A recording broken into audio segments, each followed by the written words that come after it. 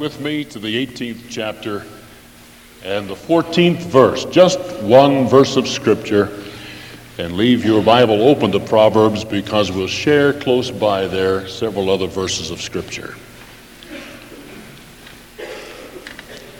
Proverbs 18,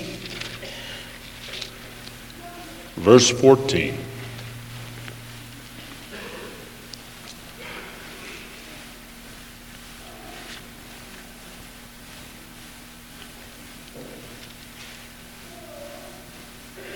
Solomon says, "The spirit of a man will sustain his infirmity, but a wounded spirit who can bear?" But a wounded spirit who can bear? The spirit of a man will sustain his infirmity. That's an interesting statement.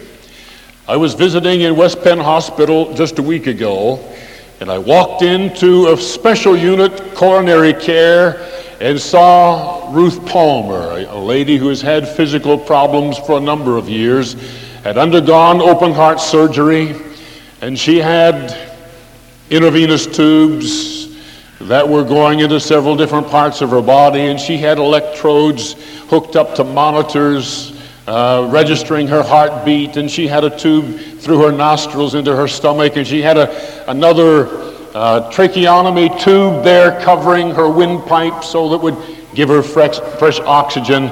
And because of this hole right here in the base of her throat, she was not able to speak. And I walked into the room, and as soon as she saw me, her eyes lit up, and she began to communicate with me by moving her lips. She wasn't able to speak, so she would move her lips very slowly. And we shared just for a couple minutes, and there were technicians and nurses that were attending to her while we were there. And she wasn't really thrilled with what they were having to do, and so she was making funny faces and giving me information about that person that was taking care of her. And I said, "Ruth, it's great to see that with all that you're going through, you haven't lost your sense of humor."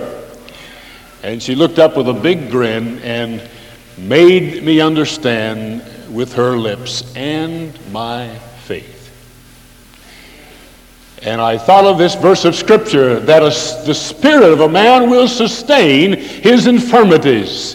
If there is within us that healthy part of our personality, it will see us through all kinds of emotional and physical difficulties and trauma. Man is a tripartite being. He is body, soul, and spirit. And I'm so glad this morning that this Bible ministers to the whole person of each one of us. He knows what our needs are and has made provision ahead of time for all of those needs. I'm glad that the Lord is interested in my body. I'm glad that they shall lay hands on the sick and they shall recover. I'm glad that we can call for the elders of the church and be anointed with oil in the name of the Lord, and the prayer of faith shall save the sick. The Lord shall raise them up. I'm glad for the ministry that he gives to my soul. The soul that sinneth, it shall die, being dead in trespasses and sins. But he has ministered graciously through his word to our heart. Hebrews 10:39 says, "But we are not of them that are drawn back unto perdition, but them that believe to the saving of our soul." And so I'm thankful this morning that that part of me has been regenerated and ministered to by the power of the Holy Spirit. The central part of an individual is his spirit, that God-like center of a man's life. God is spirit. And he said, "Let us make man in our image." And so that dimension of our being that is like God will sustain us through physical difficulties and circumstantial difficulties. The spirit of a man will sustain him in his infirmities, but a wounded spirit, who can bear it? You see, you can have a very fine, healthy, physical specimen of a body, but if your spirit is crushed, there's no joy, there's no smile, there's no peace, there's no faith. If that part of you has been wounded or destroyed or infected, if that part of you is not healthy and whole, it doesn't matter what kind of a body it lives in, there's no joy. There's no peace, there's no fulfillment, because those things come from the inside. God's Word directs attention to this dimension of my personality. In 1 Thessalonians, he says, in sanctification, I pray, God, that your whole, what does he start with? Spirit, soul, and body be preserved blameless unto the coming of the Lord Jesus Christ. That you be wholly sanctified, and he starts with the inside and works his way out. Now, contrary to some religious groups, and some of which I was raised under, they felt that if you could get the outside straightened up, get it in the right kind of clothes, and get it to act just right on the outside, that was sanctification. That you were made holy by what you didn't wear or what you didn't do or how you looked on the outside. But let me tell you, friend, it starts with the Spirit. And then the soul and the body, and it is something that works its way to the outside. But the Pharisees wore the right garments and had the right kind of borders, and they made long prayers, and they fasted, and they thought they achieved sanctification externally. But you do not receive sanctification externally, but internally, that works its way out and manifests itself physically. I pray that your whole spirit, first of all, if that isn't sanctified, you can do what you like to the outside and be a Pharisee all your life. But if you'll start from the inside, it will work its way in evidence to the outside. The same scripture that says God looks on the heart says that man looks on the outward appearance. And so they're judging by appearance, so let's give them the right kind of appearance. But don't think you're sanctified by appearance. You're sanctified first in your spirit, then soul and body accordingly.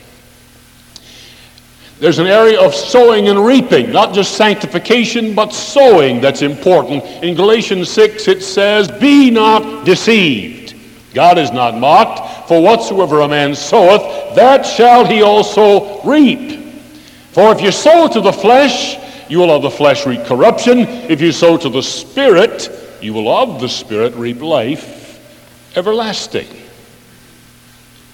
Simply stated, it means that if all the seed that you have of time, energy, talent, activity is poured into this body, the end, the harvest time, is only corruption, because this body is going back to the dust from which it came. It's going back to corruption. So if you pour all the seed of time, energy, talent, and activity into the body, it's going to go back to dust, to corruption, and that's all there is to it. But if you will sow to the Spirit, after the Spirit is separated from the body, you have eternal life.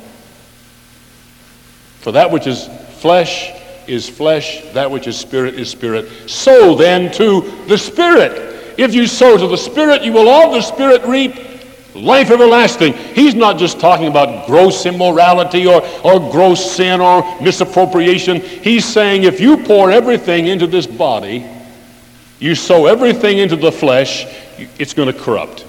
The flesh is doomed and destined to corruption. But thank God, if you sow to the Spirit, if you put time, energy, talent, and finance into the spiritual dimension of your life, it will reap everlasting life. You will of the Spirit reap life everlasting. It's important that the church see what is of eternal value. Because the Bible says that which is seen is temporal, that which is not seen is eternal. So why do we have so much ministry on the things that are seen and very little emphasis on the things that are not seen? I believe that the Bible directs attention to that real person that is housed in this body.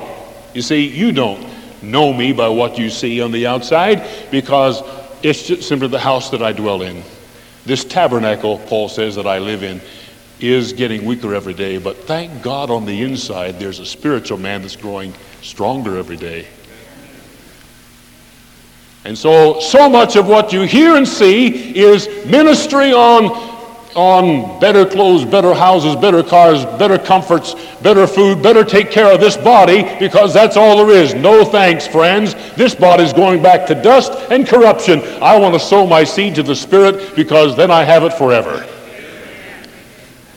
Unto everlasting life. And I think we don't want to create an imbalance in the other direction, but there is an important dimension of our spiritual life that is totally lost and neglected unless we see that with sanctification it's not a matter of externals, and with sowing and reaping it has to do with the Spirit more than with the body.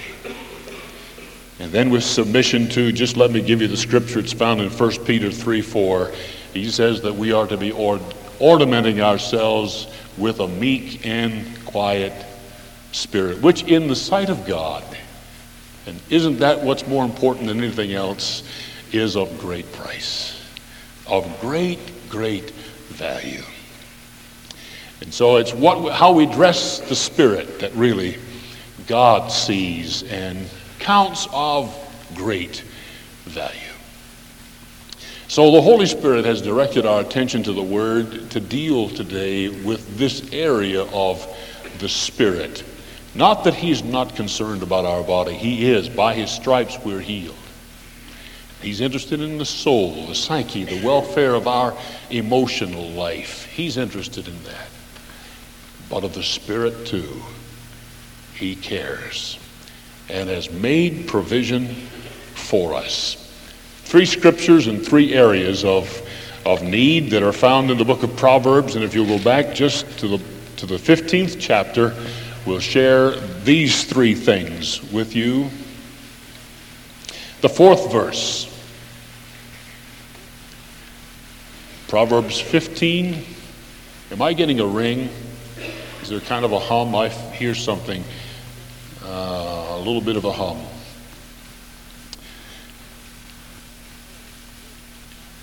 15:4, a wholesome tongue is a tree of life, but perverseness therein is a breach of the spirit. There is damage done, or there is blessing done by words we speak. A good word, fitly spoken, is like apples of gold in pitchers of silver. And he's saying here to us that a wholesome tongue is a tree of life. It gives life and blessing and strength and ministry and encouragement, but perverseness of speech breaks the spirit, cuts, lacerates the spirit. Now, if I walked in here this morning on crutches, I know you. I know what you'd say. Oh, Pastor, I'm so sorry. What happened now?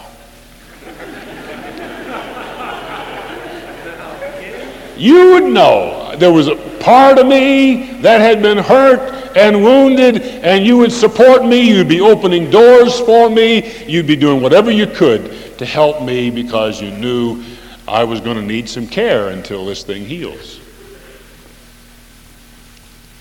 But what about the wounds of the Spirit? There are no crutches for those. There are no band-aids, no bandages. Nobody sees it. Nobody knows you're hurting. I could walk in here bleeding to death on the inside. You'd never see it. You'd never know it. Perverseness of speech, he says, is a breach of the Spirit. And there may be people that have walked into this room today, not on crutches, but spiritually need support. Need crutches because they've just been cut down. You see, there's a little ditty we used to say, sticks and stones will break my bones, but names will never hurt me. Don't you believe that? I'd rather you hit me with a rock.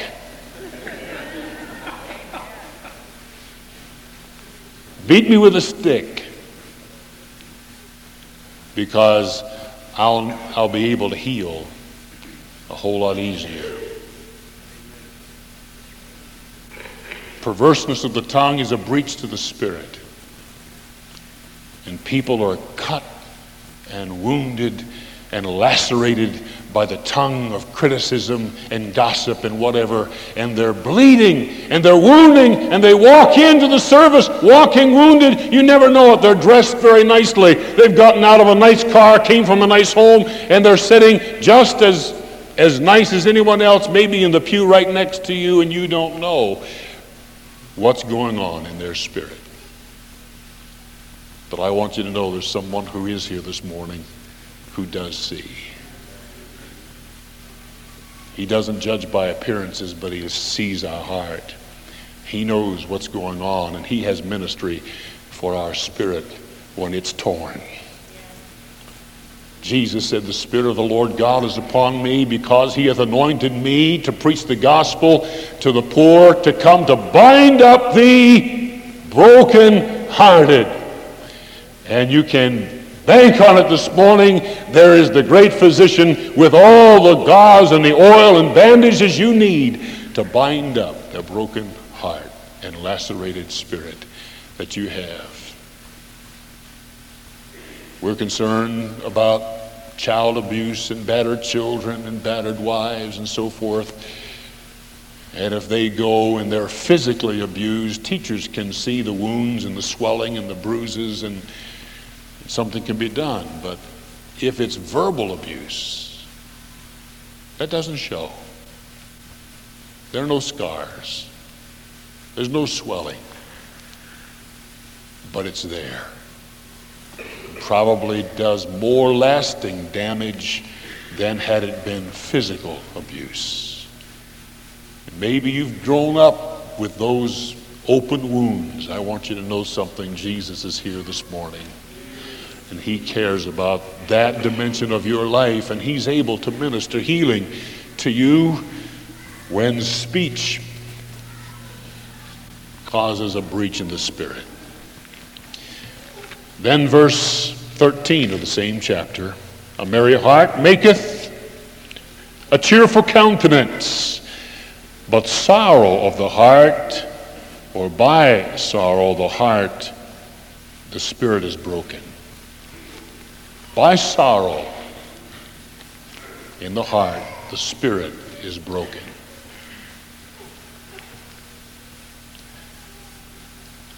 Times of separation, times of loss can cause a wounding of your spirit. And all people gather at the funeral home those 3 days, and they extend their hand and their sympathy, and they cook a meal and so forth, and they do the very best they can to support you at that moment. But after the funeral is over, that's still not healed. By the sorrow of the heart, there the spirit is broken.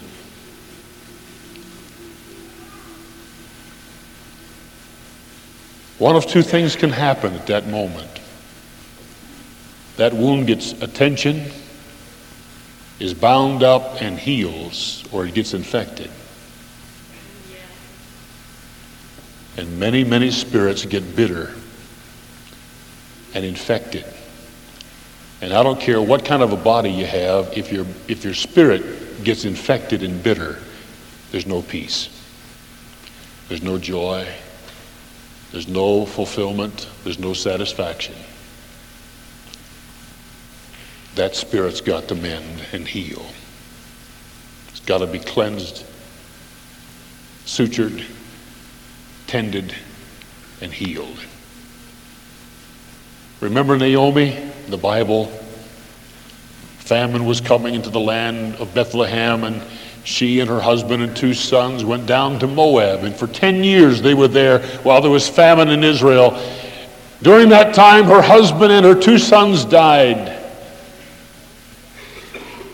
Ruth, her daughter-in-law, went back with her eventually to Bethlehem, and as they were coming into the city, all of her friends and relatives came out to meet her and said, "Can this be Naomi?" She didn't look like the same person that had left 10 years before.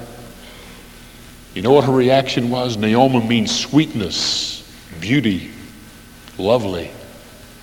She said, "Oh, don't call me Naomi anymore. Call me Myra. For I went away full, and the Lord hath brought me back empty. The Lord hath dealt bitterly with me." She said, "Don't call me Naomi. Call me Myra, for I'm bitter. I've lost my husband. I've lost my sons. What do I have to be happy or thankful about?" What had happened? Naomi's spirit had been broken because of sorrow, gotten infected. Circumstances can make us bitter, or they can make us better, depending on the eye that's included there. Not to diminish or to deteriorate at all, detract from the pain that's involved with separation. That's as real as anything on earth can possibly be. But I can recommend someone who's just as real as the pain, and that's Jesus Christ, who wants to be the comforter of God to your heart, to bind it up, to let it heal, to bring to you a mending of your spirit. By the sorrow of the heart,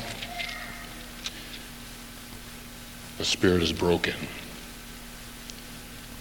The last one is found in chapter 17, verse 22. "A merry heart doth good like medicine, but a broken spirit drieth the bones." God's interested in sanctification of our spirit. He's interested in sowing to the Spirit. He's interested in submission of our spirit. He's interested when speech lacerates the spirit. He's interested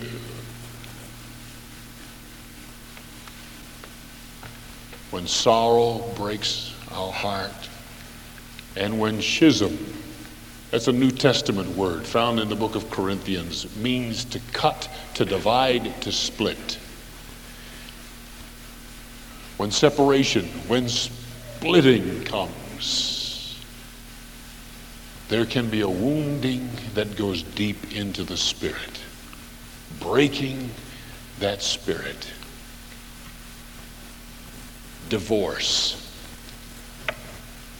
What a pain that is. What grave pain there is when there's splitting, when there's schism in the home. Lives that have been locked together in covenant or torn asunder. There is a breaking on the inside in the spirit of that individual that can remain, if untended, and cause bitterness and anger and hostility and resentments to grow and to foster and continue. And it dries the bones. That's the last stage of death. A carcass will disintegrate until finally nothing but the bones are left, and once they're left by themselves, they dry. And that will continue to deteriorate in your spirit until there's nothing left but dry bones, unless the Holy Spirit does something. Unless the Holy Spirit heals your inner spirit, which He's able to do. He's able to come and bind up the brokenhearted. He's able to minister healing and help to that part of us that nobody else sees and nobody else can touch but Him. Because He's like that.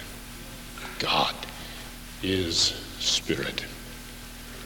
We sing the song that was written by Eugene Bartlett, and he said, "I heard about His healing, of His cleansing power revealing, how He made the lame to walk again, caused the blind to see. And then I cried, 'Dear Jesus, come and heal my broken spirit.' And somehow Jesus came and brought to me the victory. Oh, victory in Jesus, my Savior forever." Maybe that's the cry you need to make to the Lord this morning. Come and heal my broken spirit. And somehow Jesus came, brought to me the victory. There are things, I believe, that are too personal for us to share with anyone else in this room, but he knows about them already. He's ordained the service for you. Say, Pastor, I can't forget it. I can't get away from it. What do I do with it? Take it to Jesus. Release it to him. Release it to him. Turn it over to Calvary and say, Lord, I choose right now. I forgive them. Say, I can't do that. Oh, yes, you can. Jesus did it for you. Just by an exercise of the will. Say, I will right now. I will forgive them, and I release them right now in Jesus' name. And I pray, God, you'll bless them.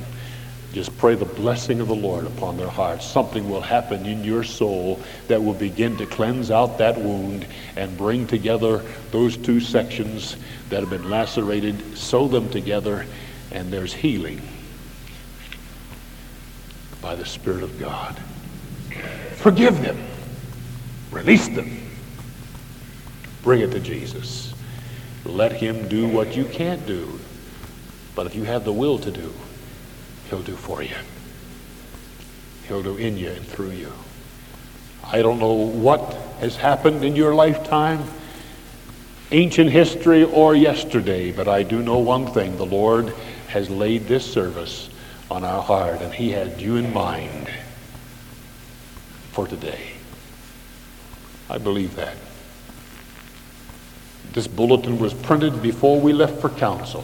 Mark was scheduled to sing long before we knew the outcome, but the Holy Spirit had just the right word for us this morning. He's never seen the righteous forsaken or his seed begging bread. Hallelujah. He's Jehovah Jireh. The Lord has been there ahead of us. He has it in his view. Father, now I just pray the Holy Spirit would help us to move into what God has ordained for us for today. Lord, I pray that there would be in this moment a work of divine grace that would bring and restore joy, usefulness, release. And Lord, in that dimension of us where the fruit is produced, the love, the joy, the peace, the long-suffering, those things they're not manifestations of the flesh, of this body. They are products of your Spirit in and through our spirit. And if our spirit isn't of top priority, or if it's not healthy, we'll never be physically or emotionally what we can be. So Lord, I pray for healing this morning, for wounded spirits, for battered believers who need to come, and those who have been lacerated, those who have been torn. Lord, you said in your word, the spirit of a man will sustain him in his infirmities, but a wounded spirit, who can bear that? Even a healthy body can't sustain and override and overcome that, to live in joy and peace, because those things are spiritual.